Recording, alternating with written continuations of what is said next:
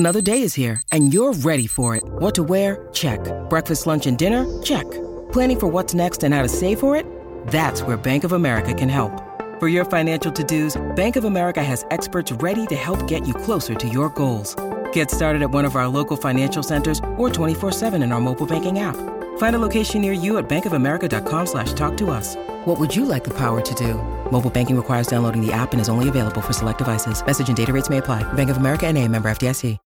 When you need mealtime inspiration, it's worth shopping Kroger, where you'll find over 30,000 mouth-watering choices that excite your inner foodie. And no matter what tasty choice you make, you'll enjoy our everyday low prices, plus extra ways to save, like digital coupons worth over $600 each week. You can also save up to $1 off per gallon at the pump with fuel points. More savings and more inspiring flavors make shopping Kroger worth it every time. Kroger, fresh for everyone. Fuel restrictions apply.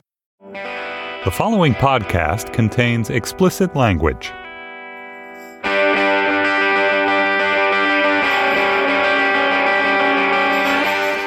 From New York City, this is Lexicon Valley, a podcast about language.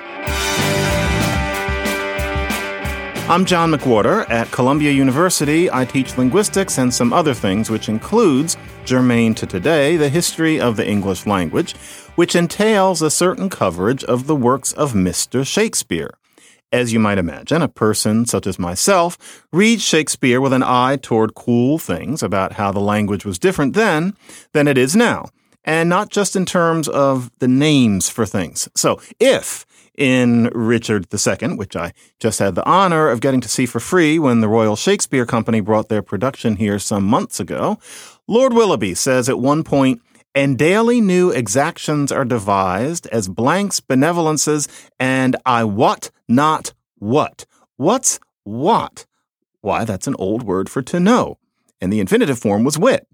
That wit verb for know is sprinkled all over English, and we don't think about it. Think about the expression to wit. That certainly doesn't refer to being funny. It's to know. And then keeping your wits about you is not about fostering a stable of comedians. Mother wit is not your mom's jokes. So what is what we know as wit when it doesn't mean humor? Wit, deep in our consciousnesses when no one is looking, means not just champagne humor a la Frasier or Broad City, but knowing. Go figure.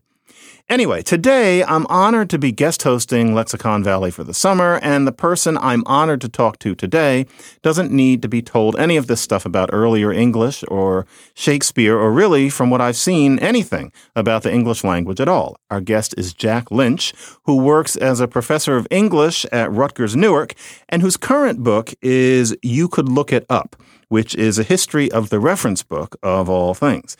That one is a feast I highly recommend, but we're not doing that one here because it isn't technically about this thing called language. He's also well known for the Lexicographer's Dilemma, which is about the debate over the centuries about which English is proper. Now, you may have expected that I would want to cover that issue in this episode, but, although Jack's book on that is very, very good, and I recommend it, one gets weary of that topic of prescriptivism sometimes. At least I, at the time of this podcast, am. I hope to talk to Jack about it sometime in the future when my palate has been cleansed somewhat on that score. But these days, I found myself most interested in talking to Jack when I met him at a party a few weeks ago. Yes, that's part of how I choose my guests, about a book of his from a bit back called Becoming Shakespeare. Here's the rub, or there's the rub. That traces to Hamlet, don't we know? I have ruffled some feathers here and there in the past with my argument that, get ready folks, after 4 centuries, English has changed so much with the Watts and all, that it's time to have versions of Shakespeare plays translated into the English we speak now. Now, not translated into slang, not yo, what up, Juliet, but maybe better termed as adjusted. My focus is on Shakespeare's language as we hear it in live performance. If you read it on the page, sure, you can reflect, you can look things up, you can use those heaps of footnotes, or maybe even use the cribbed versions like the No Fear Shakespeare that's now so familiar. But hearing the language live, when you can't stop to think, well, that's different. At least it has been for me. But today our interest is in our guest, upon which I shall pose to you, Jack, English professor and Shakespeare expert. Have you ever found it hard to understand Shakespeare in performance? I have often found it hard to understand Shakespeare in performance, and I've devoted a career to understanding this stuff, sure. There are passages that are difficult when you just listen to them live. There are some that are difficult to the point of being incomprehensible, even on the page when it's loaded with footnotes. Yeah. Does that bother you at all, or is it just the way it has to be? Oh, bother. It fascinates me more than bothers me, but Shakespeare certainly was a popular entertainer in his day. Mm-hmm. And most of the passages in most of his plays would have been understood by many people. Now, that's not to say he spoke slang, he spoke low language. He was a poet. People did not say things like the dawn in russet mantle clad to each other. I hope not. So it was poetic language, but it was understandable by real people. We've got a few things going on now that make it difficult. One, 400 years have passed, and in 400 years, a lot of the language has changed. Another problem we have to deal with in understanding Shakespeare is the texts we have of his plays are a mess. We often don't know what he actually wrote because what we've got doesn't make sense to anybody. Right. And so we have an unusual situation where something that once was popular, as in of the people, and which today we like to say should be popular or even is popular, is often oddly difficult to access for something that we're supposed to be holding so close to our bosom. Now, I have been told by many people that I am out of my mind or living on a different planet, that it isn't as hard as I'm saying. And certainly there are many passages that ring out clear as a bell. And I think a classic example, and I bring this up because I had a party once about 20 years ago, and I mentioned my idea about translation, and somebody actually got angry and grabbed a Shakespeare volume from my shelf and started bellowing in my face the St. Crispin speech from Henry V. And yes, it's quite stirring. To this day, I associate that speech with the smell of Jack Daniels and cracker crumbs. But there really is something to it. Let's hear Kenneth Branagh doing it in the Henry V film, where we actually get a dose of the idea that the only thing standing between us and understanding Shakespeare is hearing it delivered by someone British and well-trained. So let's hear the St. Crispin speech, or at least part of it. Old men forget, yet all shall be forgot, but he'll remember with advantages what feats he did that day. Then shall our names, familiar in their mouths as household words, Harry the King, Bedford and Exeter, Warwick and Talbot, Salisbury and Gloucester, be in their flowing cups freshly remembered. This story shall the good man teach his son, and Crispian shall ne'er go by from this day to the ending of the world, but we in it shall be remembered. We few, we happy few, we band of brothers, for he today that sheds his blood with me shall be my brother. Be he ne'er so vile, this day shall gentle his condition. And gentlemen in England now abed shall think themselves accursed they were not here, and hold their manhood's chief, whiles any speaks that fought with us upon St. Crispin's day!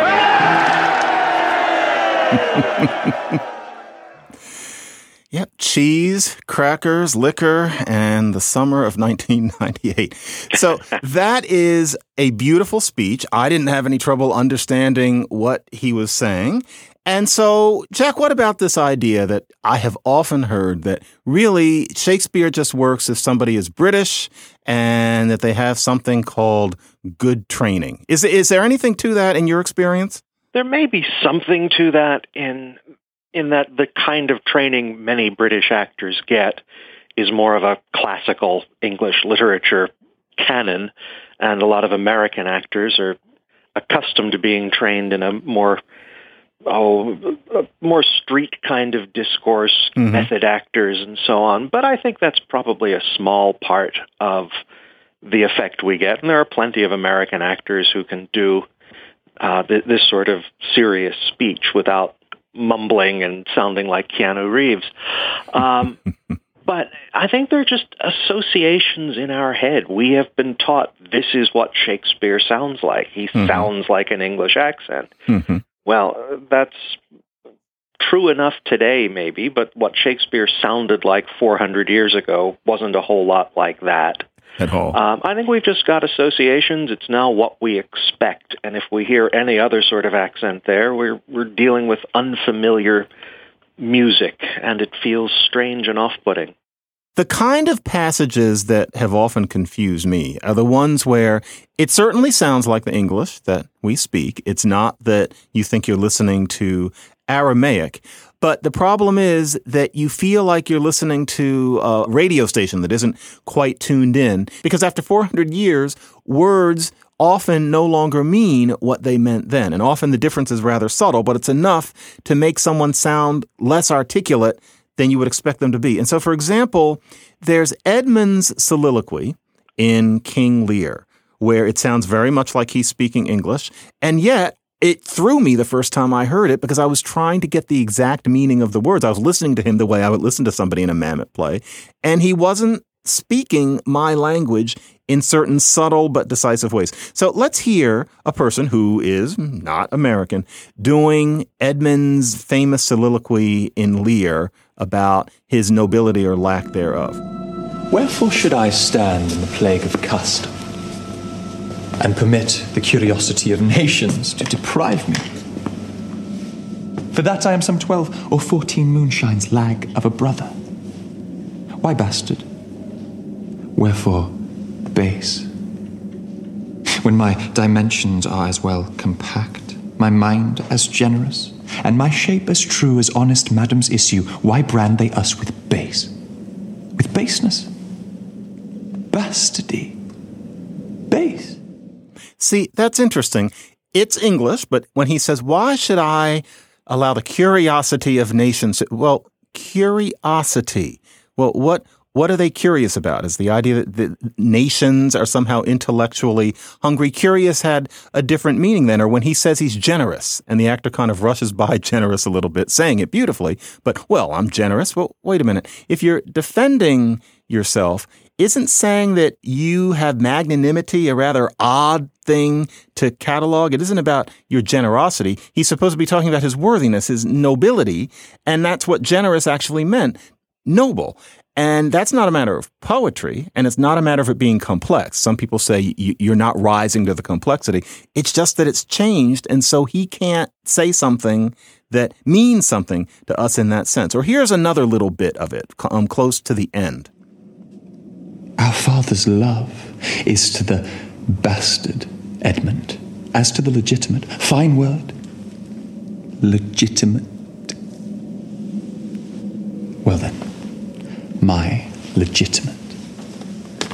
If this letter speed and my invention thrive, Edmund the base shall top the legitimate. I grow. I prosper. Now, gods, stand up for bastards. Okay, stand up for bastards. And my invention thrive. Invention? What? He wasn't holding a light bulb. I didn't see a gadget. You have to know from the footnotes that invention meant plan. And once you know that, you can imagine how that word has changed meaning. But if you hear it live, that just has to go by like a bit of Slovak or something, because invention doesn't mean that to us spontaneously. Jack, am I crazy in focusing on these things? Should I just relax? Is there something I'm missing? Well, you obviously have identified some real problems. Some of as simple a matter as the word let, L-E-T, which could, in the early 17th century, mean prohibit or prevent, which is as far from the modern meaning as you get. It can be baffling. What I've noticed is many actors who are using something like a pure Shakespearean text will zip through those lines, will not emphasize them. Because if you emphasize the word let, and it's supposed to mean prevent, your audience is going to have no idea what's going on. Slovak, yeah. Yeah, unfortunately, it means that the audience is just given passages that are not meant to be understood. Right. And that is something that has always bothered me because I sit there wanting to understand. Whereas many people tell me you're supposed to let it wash over you. It's poetry. It doesn't matter that you can't understand all of it. At which point I think, well, maybe I'm just being obsessive. Maybe there's a bit of me that lacks poetry or something like that. But you, as a scholar of these matters, I imagine might be hearing these things differently, or maybe you don't mind missing some when you hear it live, or maybe you're just beyond the point where that's ever been an issue. Oh, well, it's an issue sometimes, but it's not that I don't mind. It's that because I work on these matters, anytime I hear something that doesn't make sense to me, that's something that I want to investigate. But I don't get to do that if I'm sitting in a theater listening to a line, but I'll make a mental note, get back to this. Right. I find these things fascinating, but that's because I'm a thoroughgoing language nerd. Most people in the audience are not going to rush home to their historical dictionaries and their 17th century grammars to figure out what these things mean. Now, this leaves the big question of what to do about it. Yeah, what do we do about this? Yeah, people have proposed translating Shakespeare into contemporary English. And there are any number of experiments in this area. They range all over the place in terms of quality. I'll let you know that I'm of two minds about them, which is to say, on the one hand, I say, yes, that's a worthy project. Someone should do it. And on the other hand, whenever I actually come across one, I think, that's awful. How could they do such a thing? Is that your gut feeling? That's my gut feeling. And I once upon a time realized when I was reading translations from other languages, I have studied some Latin and some Greek. And when I read, I'm no good in them, but I've studied them. When I'm reading an English translation of a Latin or Greek passage, and there's a bit in the translation that doesn't seem like the original to me, I get fussy, and I go back to the Latin or Greek and say, oh, no, I can't believe they left out this bit. It's essential. Exactly. Yes, of course, it's unidiomatic in modern English, but you have to say it this way. Yep.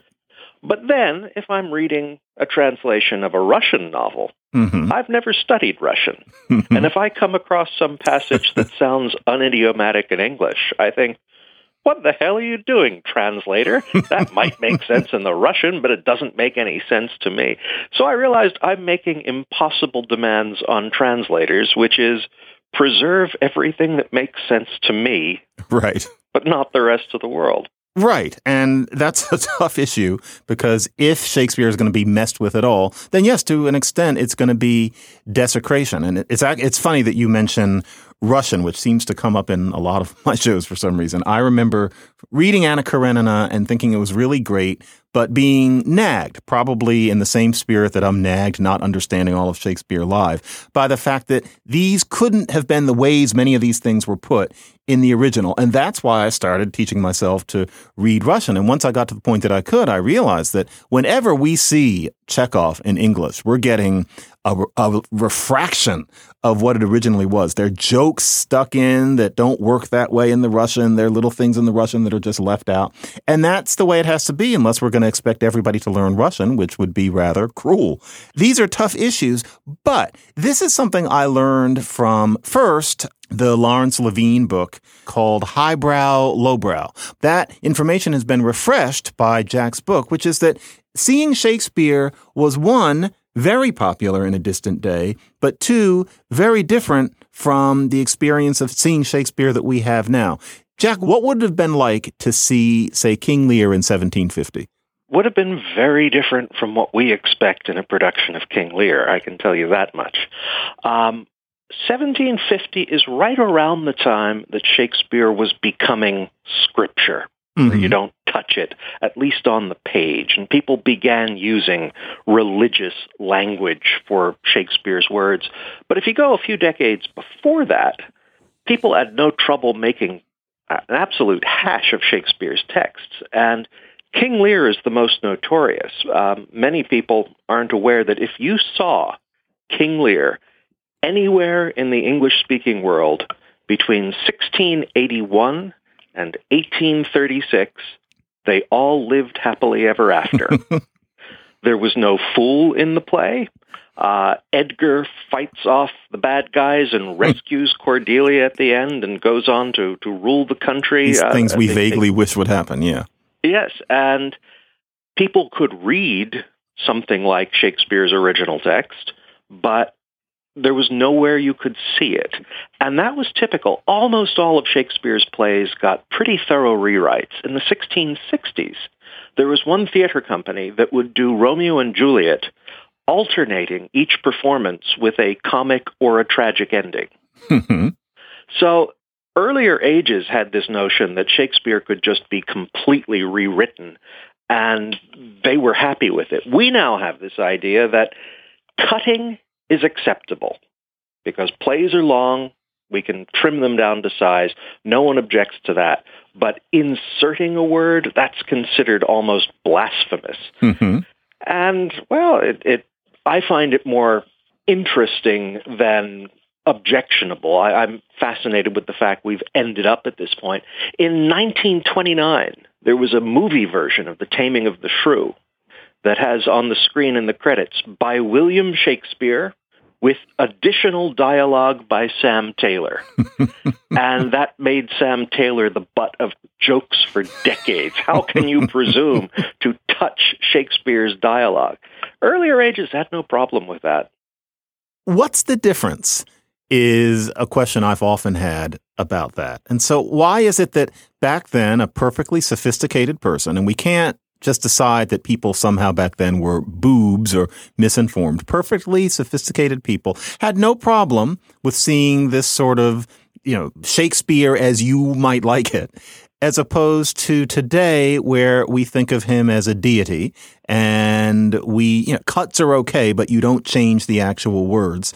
What's the difference? Because even, say, Orson Welles, when he does his Chimes at Midnight film, which I should mention, I think is finally coming out in a respectable video version in 2 months. He takes the Henry plays and others and just hashes them up. It's complete ham and eggs. He's, changes characters who say things. Order is completely different. And Welles fans think of this as evidence of genius. And Welles was coming from a tradition where this sort of thing was not unheard of in stage productions. That was his approach to Shakespeare. Somehow now that's not allowed. What happened to us? What happened to us is a long and complicated process. I think a big part of it was that most of us now encounter Shakespeare not in popular productions, but in school. The reason that movies of Shakespeare and even stage productions get decent numbers has a lot to do with the number of schools making class trips to see these things. We've now decided it's a classic. And a classic is a strange term. Classic originally meant old. And part of the idea is, well, if it's lasted this long, it must be worthwhile. But the whole idea of a modern classic, so not ancient, it's not Latin or Greek, it's not Hebrew, it's a modern work, but a classic, is a weird category to have at all. And sometime over the course of the 18th century, Shakespeare became this strange sort of modern classic. And the attitudes that get applied to it are almost exactly the same attitudes that get applied to the Bible. Yeah. Now, it's perhaps no coincidence that the most familiar English Bible translation was done during Shakespeare's lifetime. It came out in 1611, right around the very end of Shakespeare's career. There are people who speculate on no very good grounds that Shakespeare himself may have been one of the team that translated it. But the thing you brought up, the idea of translating Shakespeare into a more accessible contemporary English, has been done fairly often with the Bible. And there are many people who read these passages and say they're just terrible. That's ruined the language. We should have our yea, verilies and our thou shalt nots in the Bible. But of course, when those things were written, they weren't old-fashioned. They were the way people spoke in 1611. Right. It's interesting that we More or less, except that the Bible need not sound exactly the way the King James Version did, and they certainly didn't feel that way in terms of versions that were previous then. We think that we want the ideas of the Bible to get through to ordinary people or to any kind of person without them having to step away and make major effort, because basically all people are busy. We want it to be something that's really inside of us. And yet, with Shakespeare, there's an idea that because if you change it, it isn't precisely what he wrote, you have to leave it the way it is and step around the reality of the incomprehension and the miscomprehensions, even though we want Shakespeare to be as dear to modern English speakers and not just theater people and literary scholars as, say, Chekhov is to Russians. And yet there's this resistance because we're trained to think of Shakespearean language as certainly biblical. And it's interesting because the Oregon Shakespeare Festival now is doing translations where they take considerable liberties. And my colleague in the English department at Columbia, James Shapiro, wrote a rather scathing editorial in the New York Times against that approach. But I think there are other approaches as well. And so here's Macbeth talking about killing Duncan. And this is a speech one hears. I think this is Act 1, Scene 7. Here's a clip. And once again, sounds like English, but really, if you're sitting there, and I guess maybe being a little obsessive, but I imagine also a 9-year-old expecting to understand, you end up not quite hearing this person. You know, little bits of Slovak. Here it is. Duncan hath borne his faculties so meek, been so clear in his great office, that his virtues will plead like angels, trumpet-tongued against the deep damnation of his taking off, and pity, like a naked newborn babe striding the blast, or heaven's cherubim horsed upon the sightless couriers of the air, shall blow the horrid deed in every eye. The tears shall drown the wind. Okay. Now, what is taking off? You know, we know what taking off is. We associate it with rockets or a vacation, but his taking off, well, it meant knocking off. Or even the first thing, he's born his faculties so meek. What? Faculties? What? It meant authority. Or he's been so clear in his office. It's English, but what does that mean? And that's 3 in a row. It meant pure. There is a guy named Conrad Spoke, and he is working on what I would call adjustments of Shakespeare, and he works very hard at it. And he's done a Macbeth, which really isn't disruptive at all. You've got the same archaic syntax. You've got the poetry. He only changes things where it's a word that we simply can't understand now. And it's not a matter of poetry. It's just change. And so, for example, with the first part of that, Spoke has, besides, this Duncan hath borne authority so meek, hath been so pure in his great office that his virtues will plead like angels trumpet-tongued against the deep damnation of his knocking off. Now, that I understand. It's just an adjustment of 3 words, and it means that somebody can watch someone saying this on stage without having studied and actually get it. And yet, in my experience, to propose this to many people is as if you had suggested that every third person in the world have their tongue quietly ripped out. Jack, how would you feel about, say, Conrad Spoke's approach? I'd say it's all going to come down to the specifics. God, the devil, or both are in the details. And the example you gave there, I don't think I'd have any trouble with it. Really? So I might have a certain amount of intellectual trouble with it because, as I hinted, I want to be a purist. Of course. But I also know there's no such thing. The texts we're dealing with we can't be purist about them. We're always reading texts that are mediated through many people. Mm-hmm. So I'd like to be a purist. I know I can't. Those changes seemed to me pretty inoffensive. There are other changes where you have to make a difficult judgment call. Do you decide that thou and hast and things like that? That's hard, yeah. Should they be turned into you and have? Mm-hmm. Because anytime you make a change like that, some information is lost. Now, the fact that virtually no one in a typical audience is receptive to that information, mm-hmm. means that maybe not a whole lot is lost in the actual transaction that goes on in a theater, but something is lost.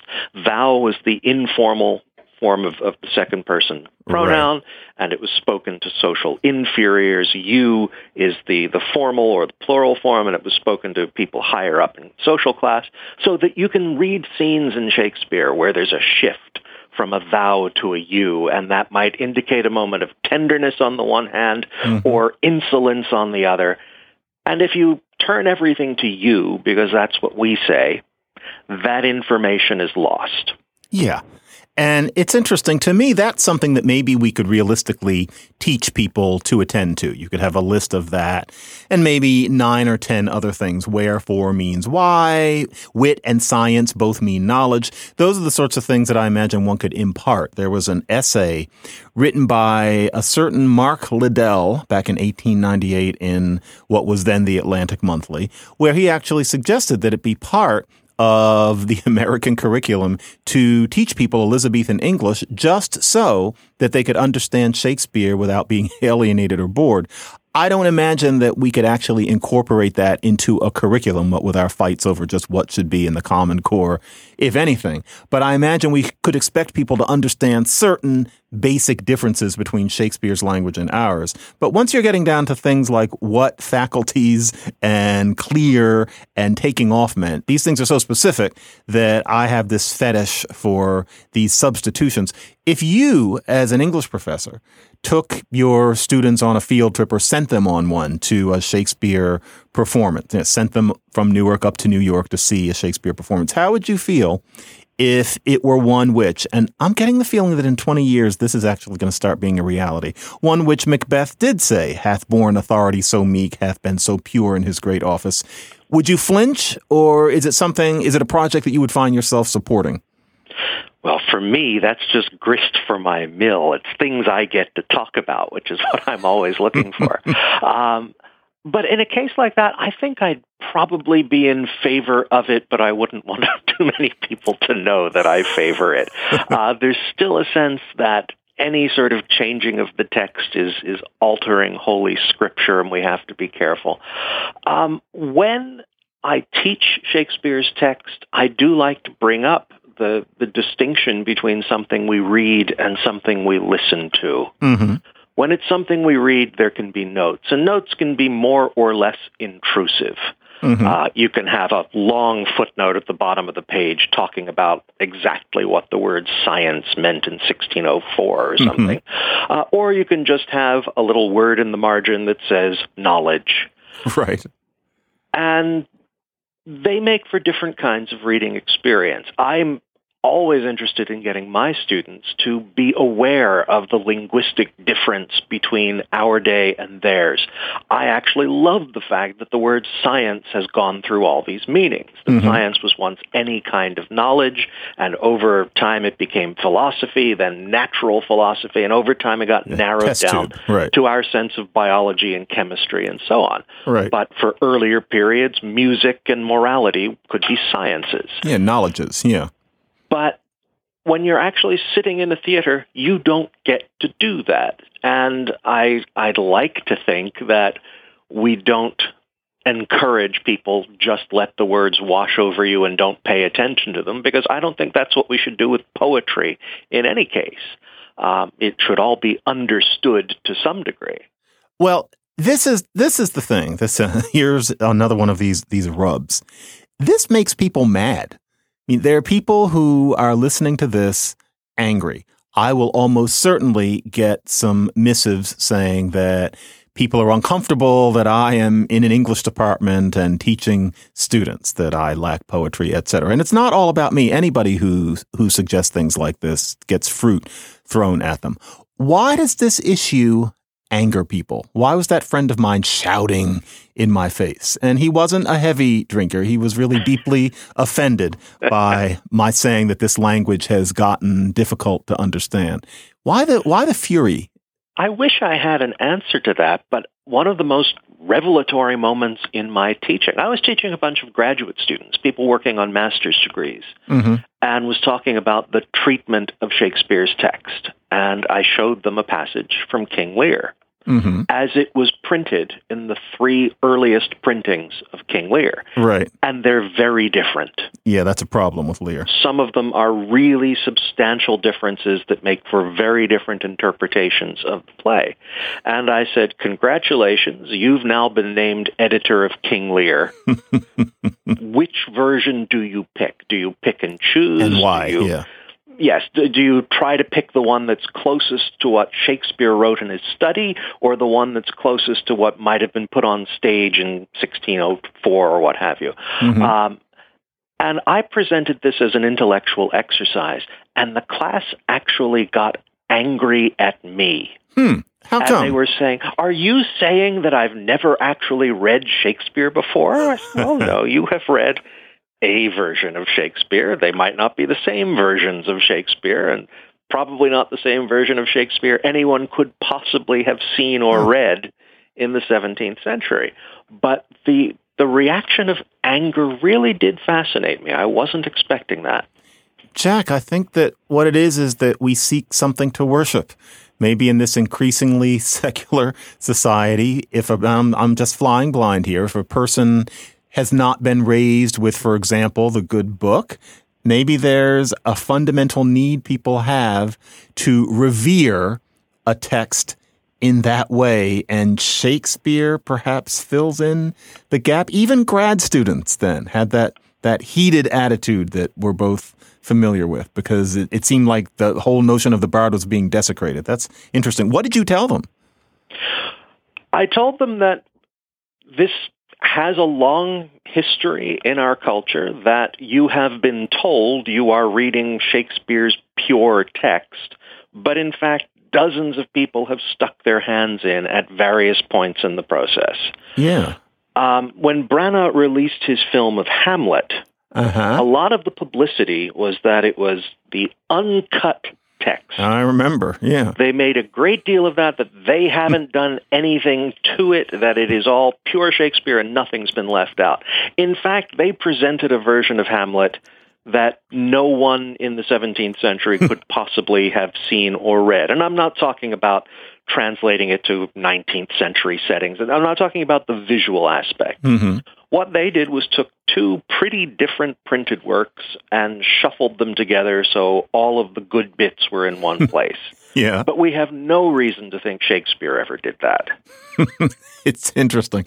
That film is around the time that I started thinking, as wonderful as this is, and with all the coffee I drank before it, I thought, I really wish that some of these words were clearer in their meaning. And I read it beforehand. I made sure to be prepared, but I thought everybody shouldn't have to do this. The first time I thought of this actually was there was a graduate school production at Stanford of The Tempest, and they were doing everything right. I wouldn't say that these were the most trained people in the world, but they were doing everything right. And I hadn't read The Tempest, and I came out of this having no idea what had gone on. And I was with actually engineers, and they were talking about how wonderful it was. And I thought, I didn't think it was wonderful because I don't know what those people were saying. And everybody told me I was crazy. And I must admit, I thought to myself, they're kidding themselves. They couldn't have gotten more of this than me because we're all speaking the same language. So then I went and I saw another production of The Tempest, and this time it was ACT in San Francisco. These were well-trained people. I hadn't read it yet. I had no idea what was going on. And I thought, I'm a fairly well-educated person, and I don't think I'm having little strokes, at least not yet. It's not that everybody else is hearing something I'm not. It's that I'm wishing for a real understanding that everyone else seems to have gotten used to not having. And that's when I started thinking, there's a language issue here. And you're saying that as an English professor, you are not now going to, after this interview, seek to have me fired from my job. You actually get what I mean? I get what you mean. And as I said, I'm deeply conflicted. And as much as I may approve of this in principle, when I saw something in practice, I'm sure my inner pedant would leap up and say, no, you can't change that part because that part is one of my favorite parts. Oh, yeah. But I do think there's something to that, to the idea of translating. Now, we do have the question of what do you do with things that don't make sense to anybody? There's a passage in Hamlet where he says, "The dram of eel, E-A-L-E, the dram of eel doth all the noble substance of a doubt to his own scandal." And not only does that make no sense to you when you hear it on the stage, that makes no sense to scholars sitting with early texts on their desk in front of them, the Oxford English Dictionary and various thesauruses and so on. Nobody knows what that means. What a dram of eel is. A dram is a small amount of liquid, right, eighth of a fluid ounce, but no one's ever come across the word E-A-L-E anywhere else. It's not the fish. It's something else. Yeah. Right. So some people think, was this a misprint for a dram of ale? Right. Or is this a dream of ease? Because the long S, the one that looks kind of F-y. Right. Possible that someone misread that as Eve, an L. Right, yeah. But we simply don't know. And can't know. There's the famous line in Macbeth, "Aroint thee, oh, yeah, the witch." aroint. And the notes will tell you it means go away, be gone, or something like that. It sounds like it, right? But how do they know that? Well, you're probably saying go away at this point. So this word we don't know of from anywhere else in the English language must mean go away. Right. Aroint. We're often just making that stuff up based on context. Yeah, some of those things, and I once was talking to a Shakespearean director who said with things like that, often we just hack it out, and that seems relatively reasonable. But the things that are difficult to comprehend could be seen as being on a continuum with things like that. I actually hope that in the future you have an alternative, and so you can see Macbeth adjusted to modern English. I think we probably shouldn't say translation. Adjusted to modern English. And then sometimes you can see a Macbeth in the original, and that's considered special, and everybody drinks a lot of coffee and talks about how wonderful it was, or they read beforehand. The idea should be don't go see it in the original unless you've engaged it slowly on the page, and that should just be known. That would be a great Shakespearean viewing culture for me. What about you? Yeah, the notion of choice is, to my mind, the best. I tend to be a let a thousand flowers bloom kind of guy. For instance, sometimes modernizing the setting of a Shakespeare play, putting it in fascist Europe in the 1930s. Romeo or and Juliet in jail, right? Yeah. Yes. Sometimes I think that worked brilliantly, and sometimes I think, oh, God, what an absolute disaster. They didn't understand that at all. But I think that a kind of pluralism in approaches to interpretations of Shakespeare is probably the healthiest thing we can do. And even if we find them awful, even if any individual says, oh, good Lord, they made mincemeat of that speech, or there is actually one of these translations for students of Shakespeare into contemporary English that translates wherefore art thou Romeo as where are you, Romeo, which is done by someone who doesn't understand even the absolute rudiments of wherefore. That's the question that goes with therefore. It's why. Where are you at, Romeo? Oh, yes. So there will be lousy examples. I'm going to go on record saying pluralism is healthy, even if individual examples are awful. And Shakespeare is a big enough industry that we can afford multiple Hamlets and Macbeths. Yeah, and I think the setting changes are necessary, frankly. I mean, the costumes of the period can be rather dull to the eye. I recall two gentlemen on motorcycles. I would like to take my daughters to a King Lear on ice if somebody would present that, just like they'll be frozen on ice. But in any case, we've come to the end of our time. Jack, I thank you for basically playing ping pong with me on this issue, because I think it's really important. My interest is in the Bard reaching everybody more than he does now and in a more genuine way. And we'll see what happens. Thank you for not biting my head off. Jack's... I'll do that some other time. Please do. We'll have to meet at another one of those parties. Jack's latest book is You Could Look It Up. Meanwhile, tell us your thoughts about the show. You can reach us at lexiconvalley@slate.com. That's lexiconvalley@slate.com. Follow us on Twitter @lexiconvalley. Steve Lichtai is the executive producer of Slate Podcasts, and Andy Bowers is the chief content officer of the Panoply Network. The show was edited by Efim Shapiro. I'm John McWhorter, major fan of the Bard, not detractor, I should reinforce. Thank you so much for listening today, and see you back here in 2 weeks.